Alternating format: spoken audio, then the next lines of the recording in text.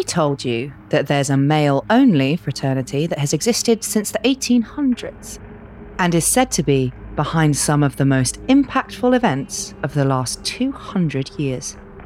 This club is exclusive, highly secretive, and many members range from artists to business leaders and even politicians, including some former presidents of the United States. We're going to tell you all about the Bohemian Club, their rise to power, and how they've been said to have controlled historical events. The most famous being meetings that led to the creation of the Manhattan Project and the atomic bomb.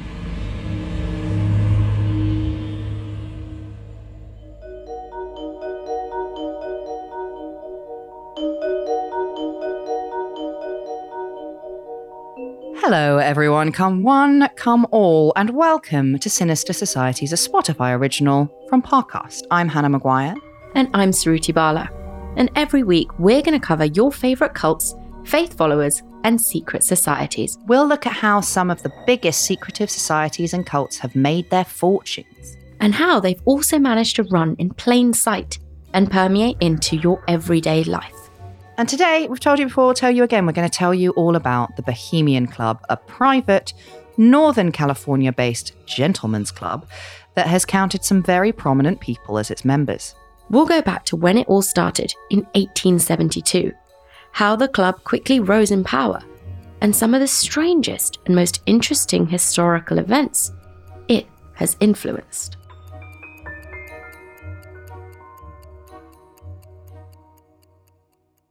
Reese's Peanut Butter Cups are the greatest, but let me play devil's advocate here. Let's see. No, that's a good thing. That's definitely not a problem. Reese's, you did it. You stumped this charming devil.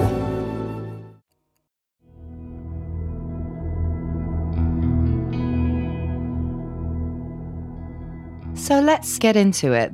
And where better place to start than the Bohemian Club's somewhat humble beginnings? It was originally founded in 1872 by an all-male group of successful artisans, lawyers, and journalists based in San Francisco. 6 years later, the club moved to its current location in Monterey, California, which is about 75 miles north of San Francisco. When the Bohemian Club bought the original land, called the Bohemian Grove, it was about 160 acres. Then another 120 acres was added in the next few years.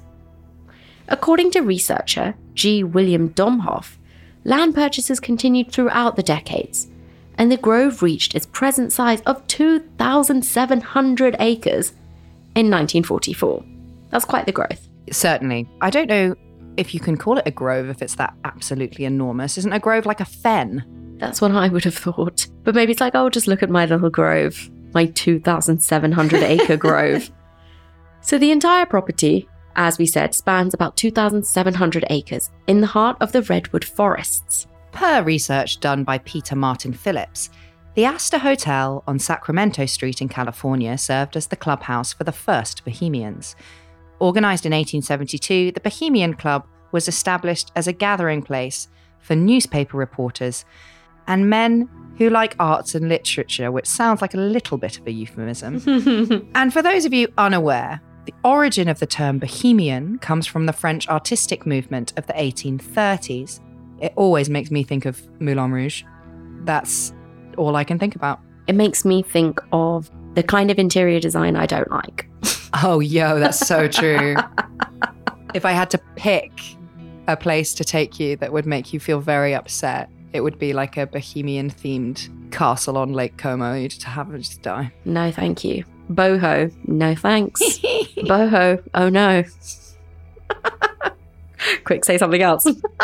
No, I'm going to let that hang like the festering sock that it is. And apparently, the original meaning of the word Bohemian was not boho, oh no, it was actually a representation of the mutual, supportive companionship of artists and intellectuals. On June 29th, 1878, around 100 Bohemians gathered in the Redwoods for an evening send-off party for one of the founding members. And a summer tradition was born. This party had lots of free-flowing liquor, and they used paper lanterns as decorations. They partied, and under the light of these lanterns, they partied late into the night and then they fell asleep on the redwood needles, using nothing but blankets to keep them warm. And this has become the club's yearly camping tradition. Did they start Coachella?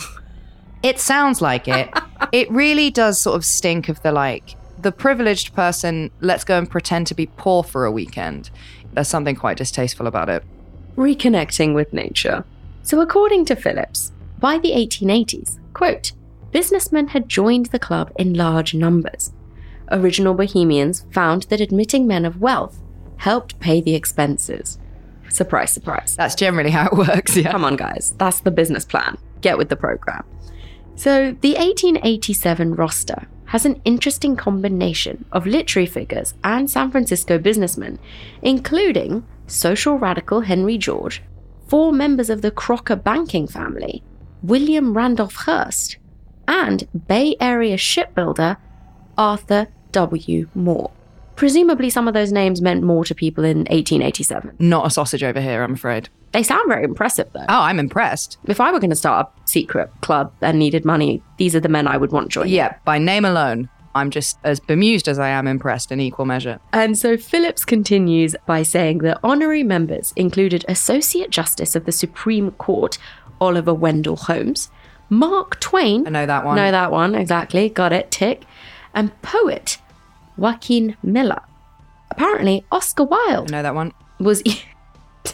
Was even entertained at the Bohemian Club in 1882. And it's said that he drunk his guests under the table. In 1887, the entrance fee for joining the club was $100. Ooh, in 1887? Yeah, it's $3,000 in today's post-recession bullshit money.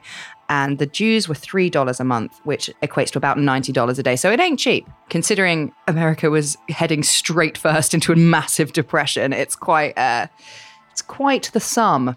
And the Great Depression didn't stop them either, because by 1930, it had risen to a $500 initiation fee and a 15-month due. So today's money, that's more than $8,000 for the initiation fee and about $250 for the monthly dues. If I found out that somebody was paying $8,000, like today, to join this club and then paying $250 every single month, I'd be like, there must be some wild shit going on. I mean, yeah, but you can just go camping. Someone should tell them. This is what I'm saying. So therefore, there's got to be something on top of it. Okay. So what are you doing? Right. Sacrificing unicorns or something. There's got to be something worth paying that kind of money for. And typically, if it's a group of people who are incredibly wealthy getting together doing this, probably something insidious. Yes. Just saying. So according to Phillips, this is also a quote. Grove additions and improvements have resulted in elaborate redwood staircases, winding forest trails, several miles of paved roads, and a central dining area that seats more than 1,500 people. I do want to see it. I would quite like to see it, but also if I was giving somebody $8,000, I'd want a bit more than just a forest trail. Yeah, I'd want a little bit more than a staircase made out of a tree. And a big dining room, a big restaurant. I've got a dining room in my house. I'm fine, mate. So the Grove also includes, quote, a large campfire circle, again, all right, whatever, an art studio, a museum, a civic centre, a bar and cafe, and 2 magnificent outdoor theatres. Why do they need a civic centre? What a boring way to waste your money. These people have got no imagination. Demand unicorns. Writer and journalist William Henry Irwin said of the Grove, quote, "You come upon it suddenly. One step and it's glory all over you." Whoa, I'm not sure I would like glory all over me, thank you very much. There's no perspective. You cannot get far enough away from one of the trees to see it as a whole. There they stand, a world of height above you, their pinnacles hidden by the topmost fringes of branches, or lost in the sky. All right, Wills, it's quite the romantic. Yeah. A flowery writer is William. He is. Very glowing review. I was going to say, could you just chop that in and add it into a review in, I don't know, the Evening Standard for the new marble mound in London? Oh my God. Oh my God. So for our international listeners, I don't know why this happened. I feel like I don't know the backstory. It's because they were like, we haven't massively embarrassed this city since the Millennium Dome. Let's have another fucking go at it. Garden Bridge. Oh, yeah. So they decided that they were going to create London's brand new hotspot attraction. And it was called Marble. Well, it's still there. It's called Marble Mound. And I don't know how to describe it. It's a pile of rocks. Yeah, it's a pile of rocks with some astroturf on it. Or some turf on it. Yeah. It's really bizarre. And it's bloody massive. Yeah. And it costs loads of money. And I just love the idea that a newspaper just like pays off a reviewer to go look at it and say of the Marble Mound. And suddenly, one step and its glory is over you. There's no perspective. You can't get far enough away from it to see it as a whole. You can't get far enough away from it to see that it is, in fact, an incredibly disappointing pile of rocks with some plastic grass on it. Oh, dear. But no, I'll take William Henry Irwin's review on the Grove as fair. It does sound like a very magical place. I mean, stick a redwood anywhere I'm going. This is also true.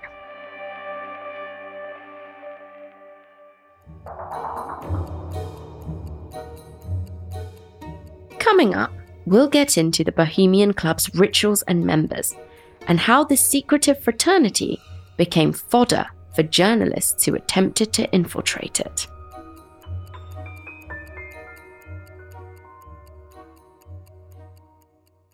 Reese's peanut butter cups are the greatest, but let me play devil's advocate here. Let's see. So, no, that's a good thing. That's definitely not a problem. Reese's, you did it. You stumped this charming devil.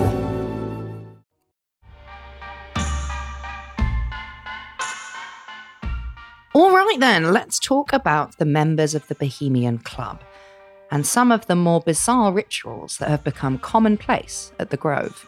According to Vanity Fair, currently, if you want to join the Bohemian Club, you have to either be invited by several members or you have to wait patiently for decades on a 1,000-name-long waiting list. It's like trying to get an allotment in London. Yeah. I'll be dead before I have my parsnips. There's also, of course, you'll be unsurprised to hear, a rather hefty initiation fee, which we were grumbling about the $8,000. That initiation fee today is $25,000. And there are also some pretty hefty yearly dues. From research by G. William Domhoff, this is what we know. Apparently, first you have to be nominated by 2 current members. Then you have to fill out an application for a background check. Then you have to take part in the arts. And you have to list these arts. Which particular arts? Dark arts, magic arts. I don't know. Arts and crafts. You have to be a member of the arts and crafts movement. The art of war. The art of sail. I don't know. Whatever. And then you have to name up to 13 other members that you personally know. I feel like this is very stacked against you. Yeah, unless you're quite literally George Bush. I think it's pretty unlikely. Then you have to interview with every member of the membership committee while they receive letters of recommendation from every member that you said you knew. Not to sound reductive, but if you meet all of these criteria, you are okay anyway. Like, I don't understand the attraction of this singular camping trip. It's the unicorns. It's the unicorns, you're right. Sorry, how foolish of me. So in order to be elected into the club, you have to then receive 9 yes votes from an 11-person membership committee. But this isn't a guarantee, because sometimes receiving the 9 necessary votes just means that you get put on the wait list. After all that. Gutting. After all that. Gutting. After joining the bloody dark arts. And you just get put on the fucking wait list. And you're out 25 grand. Bohemian Club members can schedule private use of the Grove at any time that it's not being used for club-wide purposes. That's an attraction. That's a perk. During these times, members are allowed to bring spouses, family, and friends, although those pesky women and children, they have to be out of there by 10 o'clock, right off the property. This is the thing I don't understand, right? I can understand getting the children off the property by 10 p.m. If all the women are gone, what are you all doing? You know exactly what they're doing. I know exactly what they're doing. Killing unicorns. So, per Vanity Fair, as of 2007, there were 118 camps distributed around the site's central feature, which is a man-made lake watched over by a towering owl shrine. It's weird design. Yes, but apparently the owl is significant. The owl has actually become a symbol of the club since its very first year because it symbolizes the wisdom of life and companionship that allows humans to struggle with and survive the cares and frustrations of the world, which is pretty rich coming from a group of men that nothing bad has ever happened to. But according to author Mark Rich, the owl is found on all Bohemian materials, from matchbook covers and doormats to the most elaborate club publications. Members are allowed to invite guests to the Bohemian Grove for certain club-wide events, presumably not if they have a vagina, though. The two main events to be invited to are the Spring Jinx in June and the main July encampment. Encampment. It's not a great word. No, I don't like it. According to researcher G. William Domhoff, when the men arrive, they first get settled at their camps, and then they visit with old friends. That night, they have their first dinner in a huge open-air dining circle. They hear welcoming speeches. Imagining being at AV for these guys must be an absolute fucking nightmare. And then all present give a cheer to the old guard, who are people who've been members of the club for 40 years or more. And then they pay their respects to the quote-unquote fallen leaves, and that means members who died in the last year. So like the thing they do at the Oscars. Mm-hmm. Exactly. So the summer hijinks begin with a ceremony called the, quote, cremation of care. Why not? Yeah, sure. The ceremony takes place at the Owl Shrine, and in front of the owl is a stage. An effigy of a human called Dull Care is mock sacrificed by a group of men wearing red robes with sharp pointed hoods, then placed in a little boat to be sent across a small lake and set on fire. The red-robed men also carry a, quote, human body that looks real enough to be lifelike at a glance. It's obviously an imitation, and it's made of like black muslin wrapped in like a wooden skeleton. So they're doing all this, and the body, like we said, is called Mr. Dullcare, just to give him his full name and title. And it symbolises the, quote, concerns and woes that important men supposedly bear in their daily lives. And it's cremated on the first Saturday night of the 2-week encampment at Bohemian Grove. According to Domhoff, since 1932, a meadow that people can see when they watch the cremation of care has also been the setting for informal talks. Entertainers, professors, astronauts, business leaders, cabinet officers, and future and former presidents have all spoken there. And Vanity Fair says each member is also assigned to a camp. The fanciest camp is called Mandalay, and then there's the Hillbillies camp after that.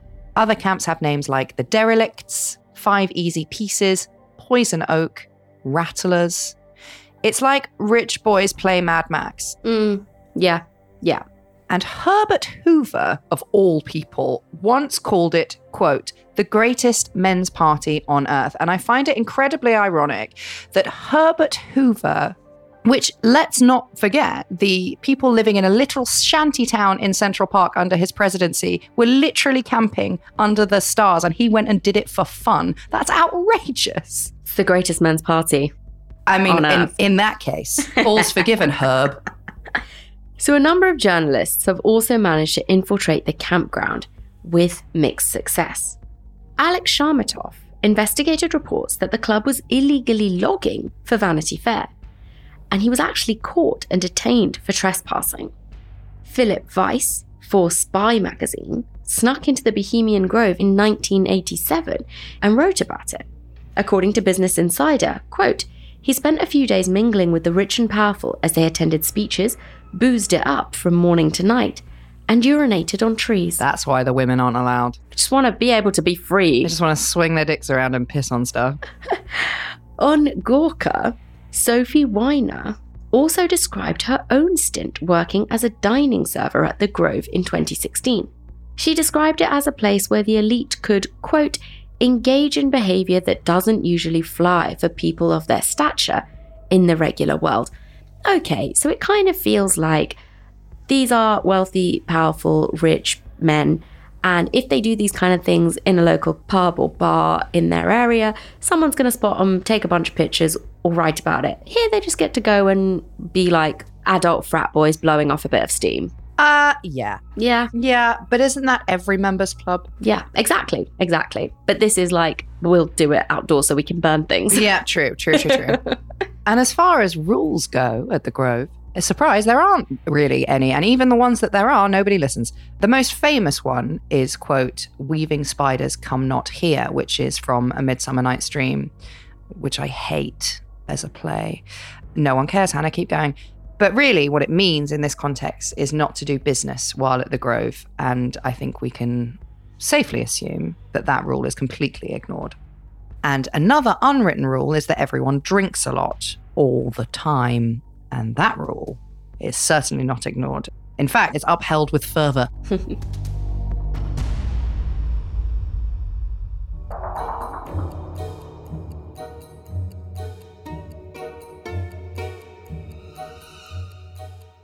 Next up, how the Bohemian Grove gained influence, including Manhattan Project meetings at the Grove that led to the atomic bomb.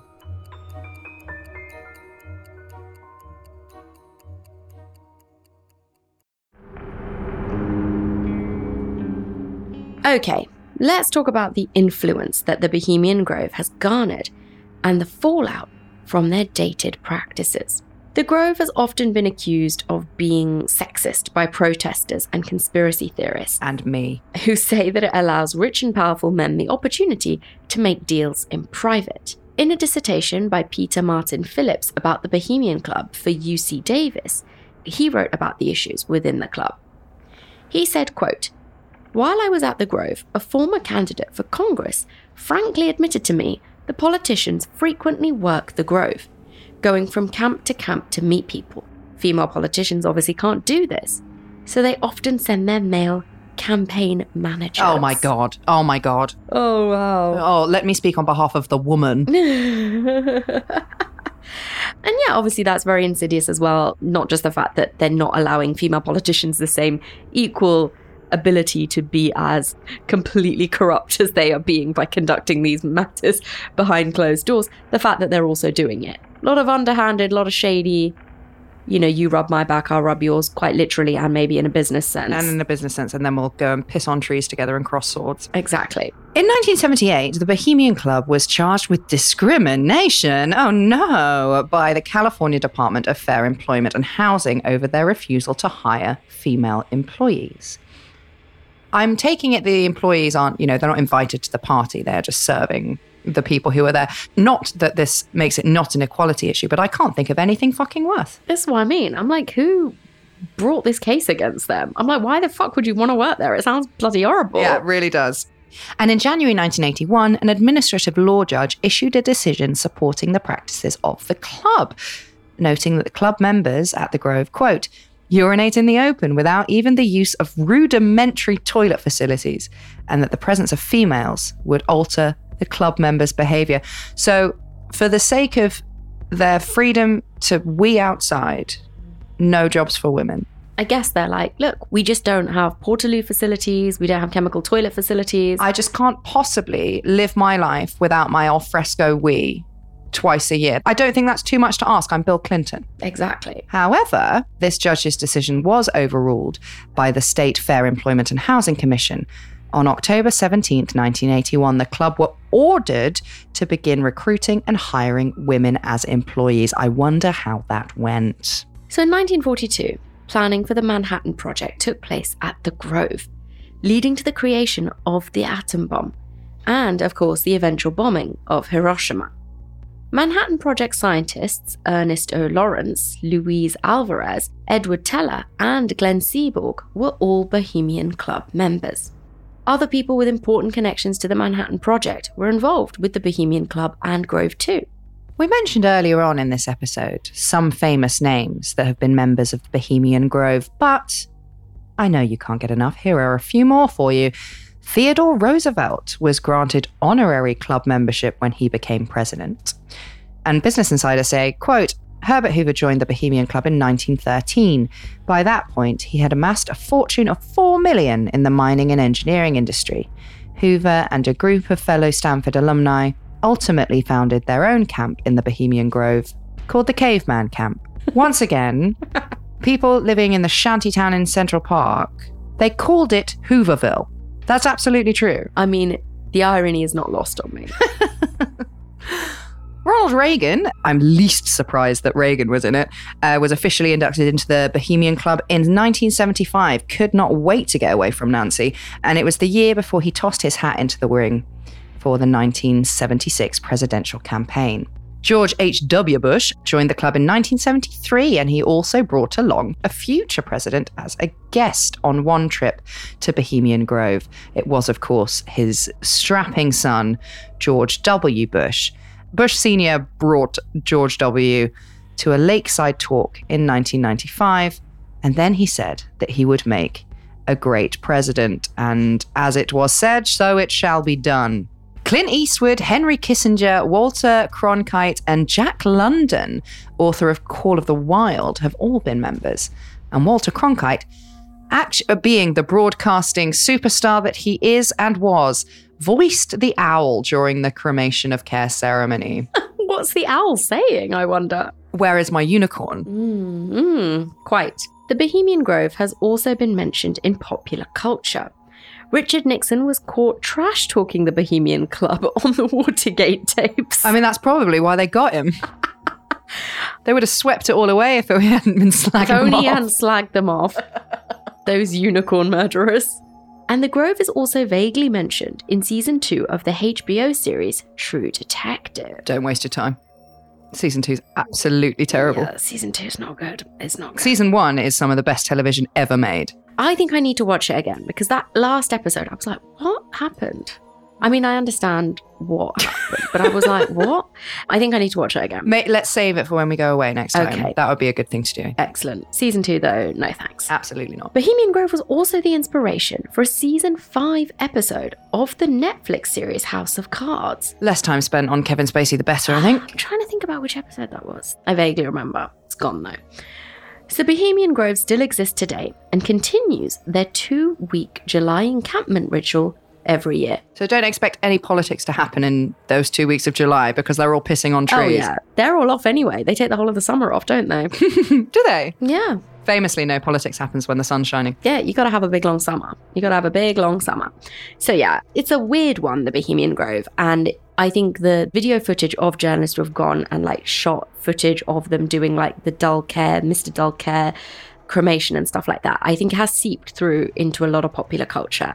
And whenever you see stuff talk about cults or secret societies, you always have that kind of robed figure. Yes, yeah. The statues hanging out in the woods, burning shit. I feel like... Yes, I think you're absolutely right. I think in sort of like pop culture sense, it has sort of permeated quite a lot of things, presumably because so many people fucking go. Yeah. And it's not that difficult to sneak in. But what I would say about the Bohemian Grove, it kind of sounds worse than it actually is. This is the thing. I think of all of the sinister secret societies we've covered, thank you.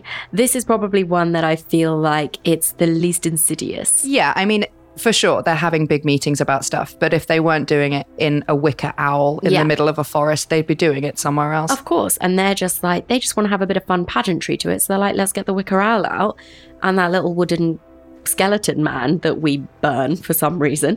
I think it's probably, just a way to have a little bit of weird fun and do some business and secret politics behind everyone else's back. Yes, which they're all doing anyway. But at Bohemian Grove, they get to do it with the unicorns. Exactly.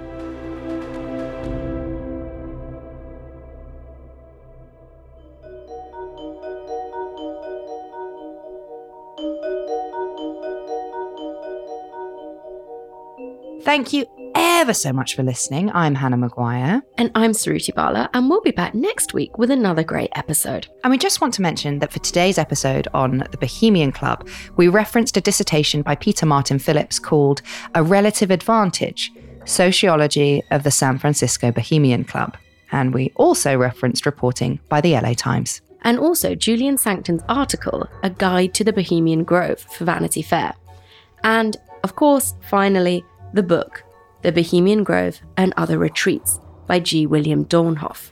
If you are still here, make sure you remember to follow Sinister Societies on Spotify to get a brand new episode every week. You can listen to this and all other episodes of Sinister Societies for free exclusively on Spotify. And if you like this show, then be sure to follow @Parcast on Facebook and Instagram and @Parcast Network on Twitter. Bye. Goodbye. Sinister Societies is executive produced by Max Cutler and is a Spotify original from Parcast. It's produced by Kristen Acevedo and Gemma Waters. Sound design by Kristen Acevedo, with associate sound design by Kevin McAlpine. Production assistance by Ron Shapiro. Research by Chelsea Wood, and fact-checking by Cara McAleen. And we're your hosts, Hannah Maguire and Suruthi Bala.